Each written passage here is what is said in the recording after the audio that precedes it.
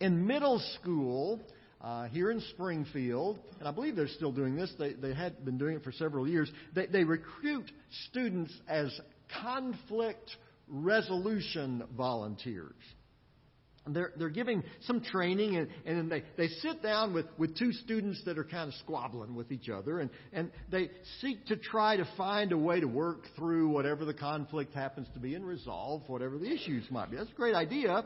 I could have used some of those folks when I was in middle school. Lunchtime at my particular middle school was a training ground for international relations. Before the first week was over, different groups had begun to form in the lunchroom. You know, different people seated at different tables. It was like nations defining their borders as the school would begin. And placing your lunch tray on the wrong table, that was a direct violation of international law. Meant you could get your tray dumped in your lap. There's just nothing like wearing creamed corn for the rest of the school day. Peace is not only elusive in middle school, lasting peace has eluded mankind ever since Cain got mad at Abel. If you read that story, he's actually mad at God, but that's a sermon for another day. Peace is something people always say they want, but seem to always find a way to defeat. One day, though, peace will not simply be a fleeting dream. Here in Isaiah chapter 11, the prophet speaks of a day when the Messiah would bring a lasting, life-transforming peace. Look with me, if you will, here in Isaiah, the 11th chapter. I'm going to start reading the 6th verse. The wolf will live with the lamb. The leopard will lie down with the goat. The calf and the lion and the yearling together. And a little child will lead them. The cow will feed with the bear. The young will lie down together. And the lion will eat straw like an ox. The infant will play near the hole of a cobra. And the young child put his hand into the viper's nest. They will neither harm nor destroy on all my holy mountain, for the earth will be full of the knowledge of the Lord as the waters cover the sea. This morning we're going to find out how Jesus brings real peace. How's your world this morning? Is it smooth sailing, or are there some storm clouds gathering on the horizon? Maybe you're in a very peaceful time in your life, or maybe you're in the middle of a full-blown hurricane. But wherever you are, all of us need to hear this prophecy because you've never seen anything like this. The kings of Israel and of Judah were always promising peace. And that was kind of the point of having a strong king. He would build a powerful army. He'd build strong walls around all the cities. And you and your family would be safe and protected. Only it never really worked out that way. Enemies have an annoying habit of growing stronger, and kings, even the good one, had an annoying habit of dying. It's how one of Isaiah's most familiar prophecies begins with the words, "In the year King Uzziah died." Now, King Uzziah had been one of the good kings. He had extended the borders of Judah. He had successfully kept their enemies at bay. He had brought the defenses of Judah to a level they had not seen in decades. He'd created a strong army and mighty fortifications, and then he got sick and died. It was a pivotal moment for the nation of Judah. It was a pivotal moment for the prophet Isaiah. As they all asked, well, what's going to happen now? The death of a king is always an unsettling time for a nation, but the death of a good king was even worse. But here Isaiah prophesies as a king who would come and be like nothing the world had ever seen. That's because this king was not of this world. And the peace that he would bring would be like nothing this world had ever seen. He describes it in those extraordinary words in verse 6. The wolf will live with the lamb. The leopard will lie down with the goat. The calf and the lion and the yearling together, and a little child will lead them. Jesus will one day restore even nature itself. Natural enemies like the wolf and the lamb will be reconciled. The weak will no longer be terrorized by the strong. Even those enemies of man would no longer be so.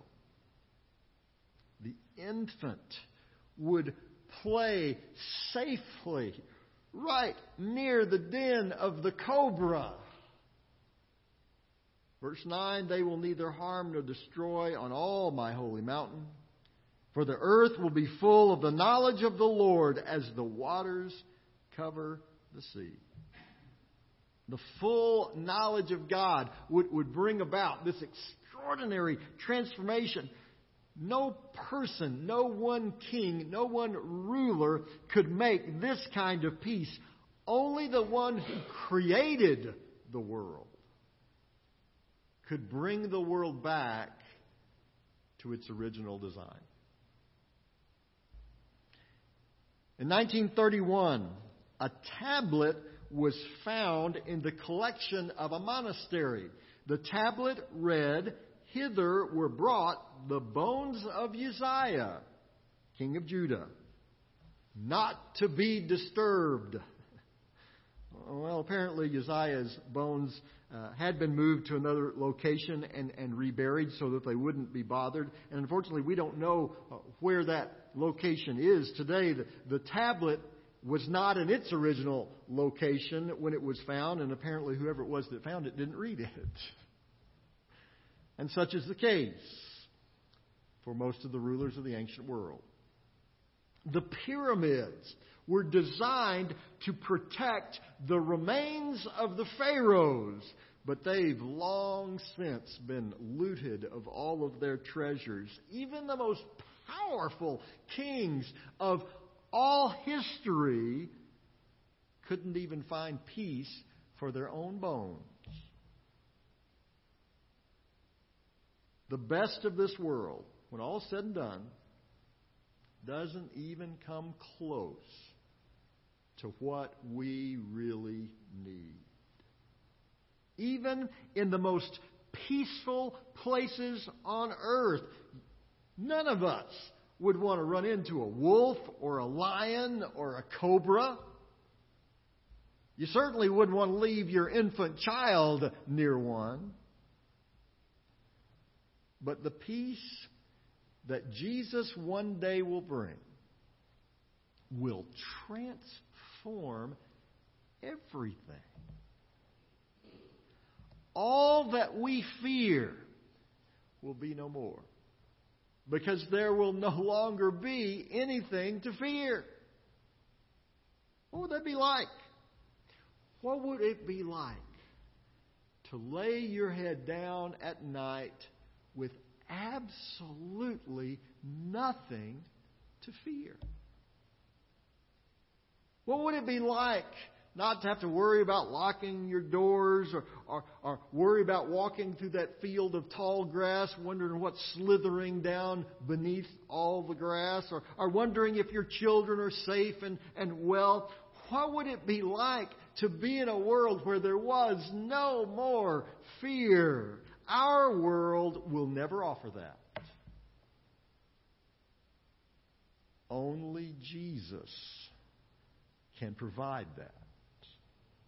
It's something like we've never seen. And it is a place where anyone can come. You ever tried to buy a ticket to a sold-out event, a ball game or a concert, and everybody wants to go, and the tickets just go like that, and you try to buy them, and it's all gone. No tickets left. It feels a little bit like you're on the outside looking in, especially after you see the price that some people ended up paying for those tickets. The face value of last year's Super Bowl, this is what was printed on the ticket, was from $950 to $5,000. But the average final selling price of those tickets was $3,000 to $6,000. That's the average price. A ticket for a seat in a suite on the 20-yard line would have set you back $435,000 to watch the Rams play New England. Tickets to popular concerts can sell out in minutes, often because those tickets have already been reserved before they ever even were offered to the public. But what about the kingdom of God? What's a ticket there cost? Well, it's more than any of us can pay. The price is perfection, absolute righteousness. We don't have it. No one does. But then Jesus throws open the gates. Isaiah chapter 11 verse 10 says, "In that day the root of Jesse will stand as a banner for the peoples. The nations will rally to him, and his place of rest will be glorious. In that day the Lord will reach out his hand a second time to reclaim the remnant that is left of his people from Assyria, from Lower Egypt, from Upper Egypt, from Cush, from Elam, from Babylonia, from Hamath, and from the islands of the sea. He will raise a banner for the nations and gather the exiles of Israel. He will assemble the scattered people of Judah from the four quarters of the earth." Think about that. A place like nothing this world has ever been able to offer, because it doesn't have that kind of peace to offer. A place where there is no fear. A place where there is no harm. And Jesus throws open the door. And there is no power on earth that can hold him back. No strength that can keep his people from him. Now, in Isaiah's day, there were two primary empires, two strong nations, the nation of Egypt and the nation of Assyria. And Israel and Judah lived in fear of those nations because they recognized that they were right in the middle. And that Egypt wanted to come up and conquer them from the south. Assyria wanted to come down and conquer them from the north. And they didn't begin to have the defenses to hold them off. But as powerful as those enemies were in Isaiah's day, as strong as that fear was of what the next day would bring, they were no match for the power of the Messiah. And from the east, from the west, from the north, from the south, Jesus will gather all his people to himself. All those who respond to the banner of the cross. That's the peace that is offered by Christ. A peace that the Bible proclaims passeth understanding. We can't even conceive it. The world offers nothing like that. Only Jesus has that peace to give. So this morning I would challenge you to spread that peace that you know in Jesus. Because you live in a world that's desperate to find it. Every day when you go to work, every night when you return home to your neighborhood, every person you pass on the street, they are desperate for this kind of peace because they don't have it. They go to work and everybody's squabbling. They come home and the neighbors are at odds with one another. Everywhere they go, they turn on the TV, the news talks about all the folks in the world that are fighting one another. Everywhere they look, there is no peace. And they're desperate to find what you know in Jesus. So this week, spread the peace of Christ. For example, here's something simple you can do. Find something that you enjoy and go find a group of non-believers that do that thing that you enjoy. Take some of your Christian friends with you that enjoy that particular thing and spread the peace of Christ. One example, a bowling league. They still have those, you know. They're still around. And it's a fun time.